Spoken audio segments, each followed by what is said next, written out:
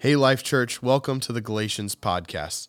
Over the next few weeks, we will be going through each chapter of the book of Galatians. This week, we're in Galatians chapter 4 in the ESV, or English Standard Version.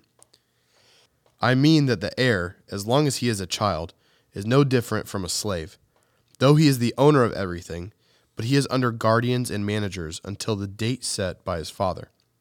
In the same way, we also, when we were children, were enslaved to the elementary principles of the world. But when the fullness of time had come, God sent forth his Son, born of woman, born under the law, to redeem those who were under the law, so that we might receive adoption as sons. And because you are sons, God has sent the Spirit of his Son into our hearts, crying, Abba, Father.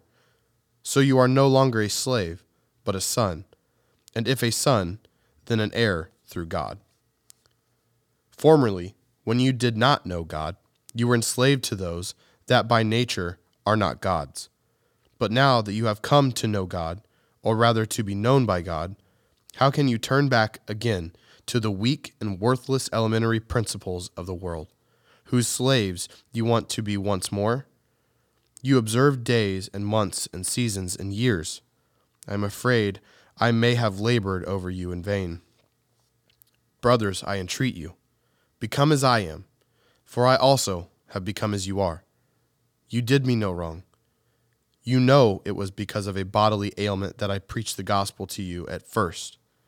And though my condition was a trial to you, you did not scorn or despise me, but received me as an angel of God, as Christ Jesus. What then has become of your blessedness? For I testify to you that, if possible, you would have gouged out your eyes and given them to me. Have I then become your enemy by telling you the truth? They make much of you, but for no good purpose. They want to shut you out, that you may make much of them.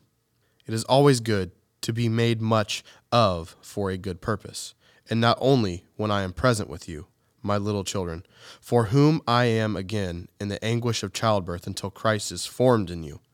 I wish I could be present with you now and change my tone, for I am perplexed about you.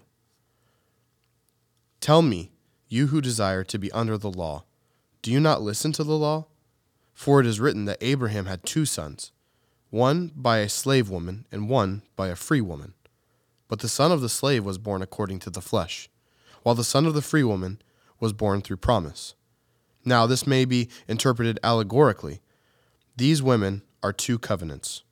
One is from Mount Sinai, bearing children for slavery. She is Hagar. Now Hagar is Mount Sinai in Arabia. She corresponds to be present Jerusalem, for she is in slavery with her children. But the Jerusalem above is free, and she is our mother. For it is written, Rejoice, O barren one who does not bear.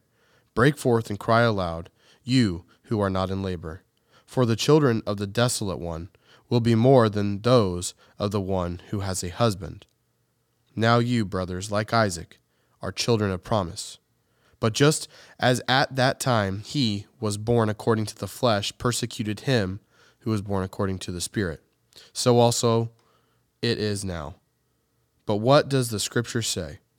Cast out the slave woman and her son, for the son of the slave woman shall not inherit with the son of the free woman. So, brothers, we are not children of the slave, but of the free woman.